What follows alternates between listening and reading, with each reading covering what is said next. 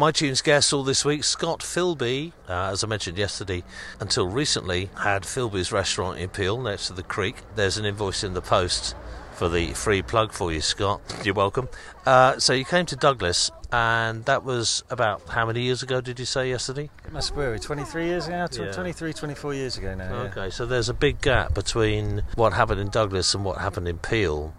When you came to Douglas, how did you get on with the Isle of Man mentality and the way of life? Because it must have been hugely different to where you'd been before. It was a lot more laid back, I suppose. Very, very friendly.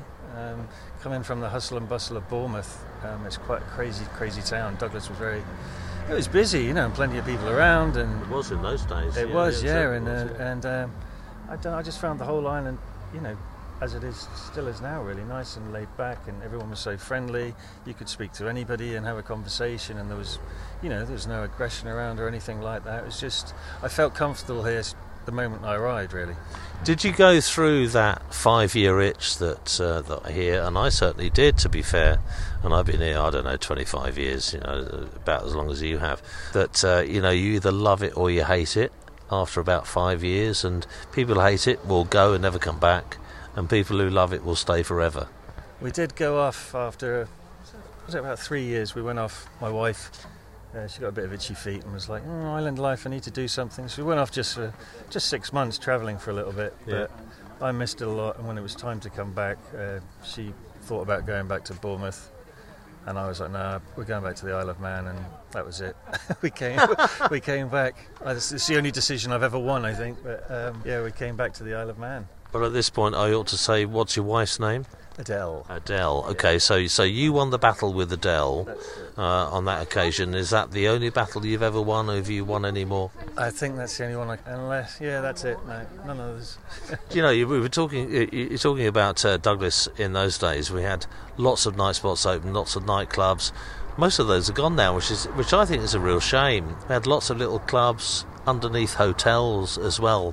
Imps, Champs, Jefferson's, the Barbary Coast, which everybody used to do on a Friday and Saturday night before they went to Paramount City and everything. Strand 58, wasn't there? Yeah, that's right. That was always very busy. Colours was the main place. Colours. Yeah. And what were the ones next to the Castle Mona?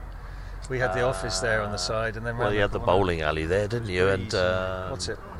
Breeze and Chill. That's right. Studebakers. That's right. Oh, I'd forgotten that one. Yeah, that was the one. 2 for 1, wasn't it? Yeah, 2 for 1. And lose your shoes on the sticky floor. That's it. Pound a drink night at Toffs on a Thursday night. Yeah, all that. Yeah. So, what you mentioned the Glen Helen there. So, where does that come into your story? Glen Helen came into after we came back from the travelling, and we had. The general manager I worked for in the Sleepwell group, he had moved to the Castle Mona, and he was down there and heard that we were coming back, and they were looking to open a bar on the side, which was the American Cafe, I think.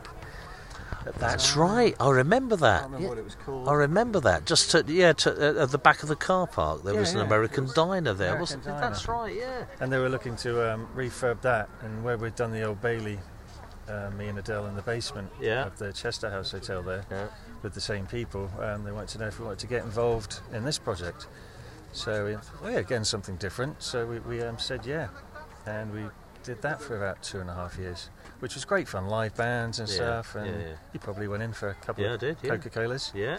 And, it was a great time. A lot of people again there, fantastic musicians. You should open a big venue with a big sound stage, bring in some bands, local bands, and do it properly, and also get some bands from across. If I was to do a bar again, it would definitely be something in Peel if they'd let me in. I like a live music bar. Not saying I will, but if Well, hang on a minute. You've just got out of it. What do you want to get back into it for? I'd get bored, Chris. I think. Yeah.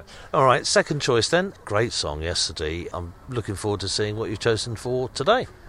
Today's song is all about the wife. Is that because you have to, or you feel you have to? I feel like I've got 5. Okay, you've got to mention it. Okay, I've got one.